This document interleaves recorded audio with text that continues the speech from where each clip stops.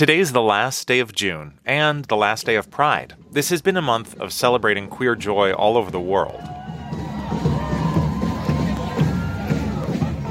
At the same time, it's also been a month of increasing violence against LGBTQ+ people.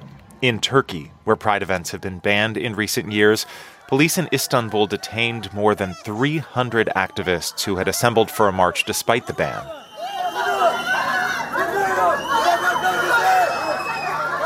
In Turkey, the government is toughening its stance against the LGBTQ community and their rights. Almost 200 The activists were eventually released. In Norway, a mass shooting took place at a gay club in Oslo where 2 people were killed and dozens injured. One witness spoke to reporters at The Guardian.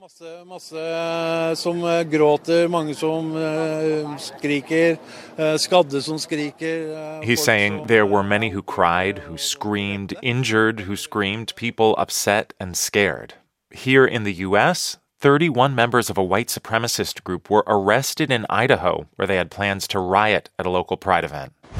We did know about some of the threats that were happening online, and yes, there were people walking around the event with long guns and handguns and bear spray and all kinds And after the ruling in Dobbs versus Jackson last week that struck down Roe versus Wade, Justice Clarence Thomas encouraged the court to revisit its rulings that legalized birth control and same-sex marriage.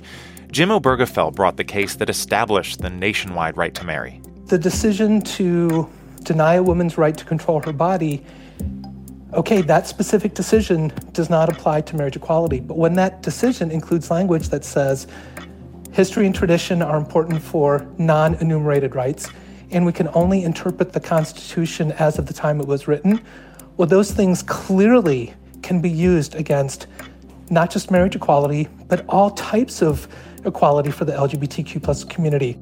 All this is a reminder that people fighting for queer rights around the world are still climbing a long and difficult hill. And at the highest levels of government, there are very few people completely dedicated to the task.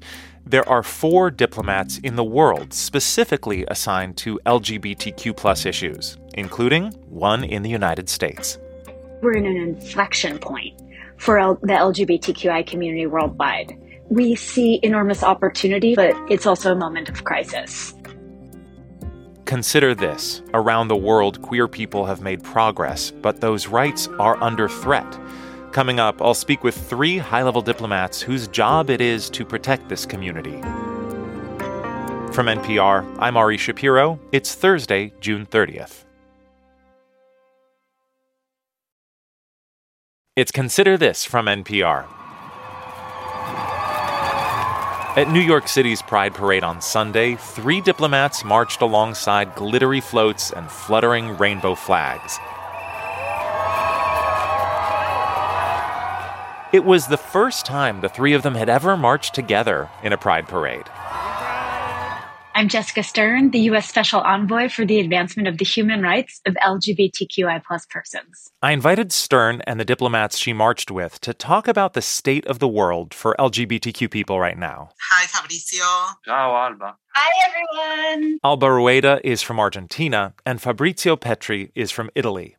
I asked whether things on the whole are getting better or worse for queer people globally, and they all agreed it's a mixed verdict. Take Argentina. Same-sex marriage has been legal there for 12 years, and Alba Rueda said the president recently established a quota for trans people in the public sector. There is up and downs, of course, because in Latin America, for example, Catholic Church is very present, and of course, they have a strong position against equal marriage. Italy's Fabrizio Petri says even in the most progressive parts of the world, LGBTQ rights are at risk, which makes their job as special envoys even more important. The whole point is to continue to sustain and really focus on this issue. Jessica Stern of the State Department says there have been both wins and losses. In many countries, political candidates are weaponizing LGBTQ issues, even making it a crime to speak out in favor of gay rights. So I would say we're in an inflection point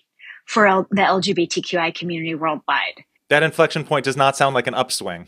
I would say that the inflection point has equal measures of opportunity and crisis. Botswana just 7 months ago decriminalized homosexuality.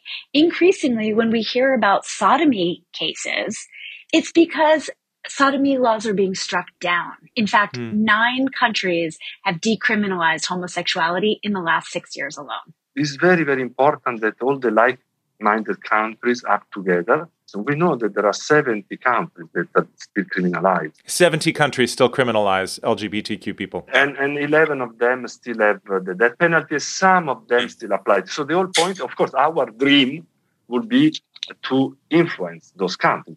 I think we need to have an impact altogether in multilateral spaces of human rights voices like United Nations, Equal Rights Coalition, and other spaces for talk about LGBT rights.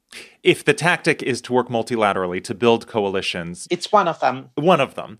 In pursuit of what specific goal, Jessica? Because global equality might be a worthy goal, but that's not a strategy. That's not necessarily achievable within, one person's lifetime. So some of the goals are the decriminalization of homosexual status or conduct in every country on the planet. Full stop.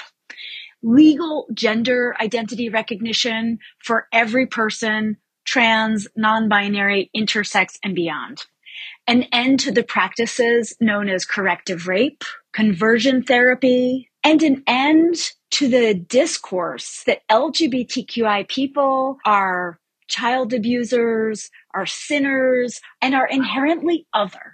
I have to interject here because that discourse is becoming more and more widespread in the United States. When you show up in another country and say this has to end, how often do they point to people in Texas or Florida, powerful politicians who are saying exactly that? The U.S. does not have all the answers.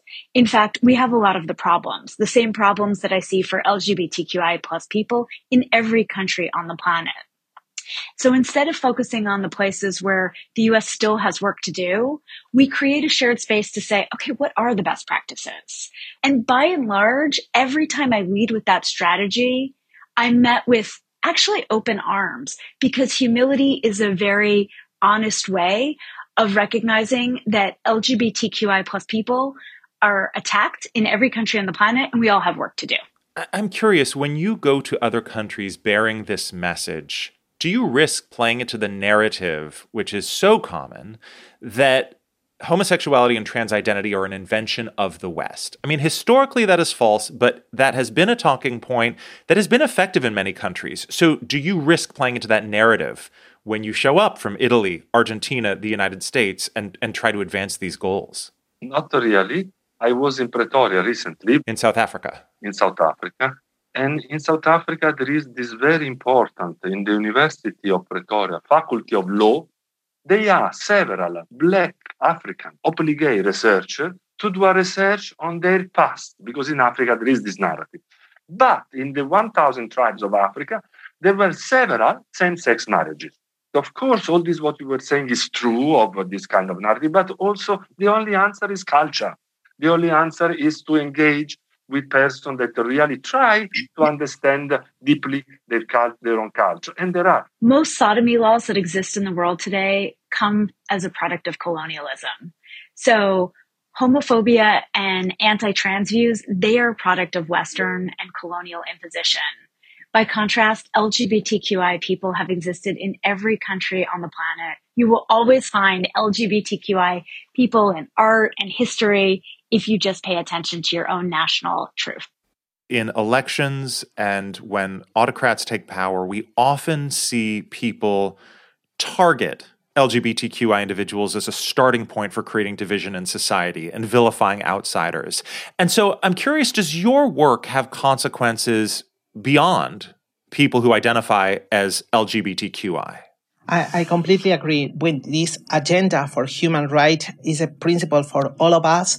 The truth is, when we talk about a human right for LGBT, not everyone wants to work about it. And that is the reason why trans people are under attack in very many spaces. And because not everyone consider trans people with a human right, with the same human right. So I think we have to talk about what makes the difference in the binary system, in the institution, in law, and to access for different rights. 100% agree. This is why my title is, like the Jessica title, is the human rights. Yeah. And I am also in Italy, I kept the position of president of the Italian Human Rights Council because they wanted to show that we are speaking about the human rights. So you advance in one field, it's an advance for all the fields. You know, Ari, I often say that LGBTQI people are a canary in the coal mine, because when any marginalized and vulnerable group comes under attack, any marginalized or vulnerable group can come under attack. In fact, any person can come under attack. So I fundamentally think it's about universal human rights and the rule of law. I want to end by asking you what was going through your head as you all marched together over the weekend in the New York Pride Parade. Who were you thinking about? What was on your mind? You know, I think about all of the LGBTQI activists who have tried to organize prides and they've been legally banned. They've been attacked with water cannons. They've been attacked with rotten eggs and stones and worse. And I think about a friend of mine named Kasha Jacqueline, who organized the first ever Pride Festival in Uganda. And every year she puts on a festival in the face of enormous opposition. So when I was marching in New York City Pride, I was thinking about all the people who don't have that luxury, and I was trying to carry their energy with me. Alba? Well, you know what? In Argentina, now is winter. So we celebrate the Pride Parade in November. So we have a march, but it's against transfemicides in Argentina. Transfemicide, the killing of trans women. Yeah. So our thinking is about our community because visibility and pride is for a right. But I think that first thing is New York. Everything started in New York. And also, let me tell you, just as a private note, when I was in my early 20s, the big difference for me was this famous movie, The Rocky Horror Picture Show. Oh, Yeah, there is a famous song that says, don't dream it, be it. So when I am marching, I always think, please, we want to change things, let's do it. And only if you focus on certain issue, you can bring about the change. That is Alba Rueda of Argentina, Fabrizio Petri of Italy, and Jessica Stern of the United States, each a high-level diplomat representing their country on LGBTQI issues around the world. Thanks to all three of you, and happy Pride. Thank you. Ari. Thank you. Happy Pride. It's Consider This from NPR. I'm Ari Shapiro.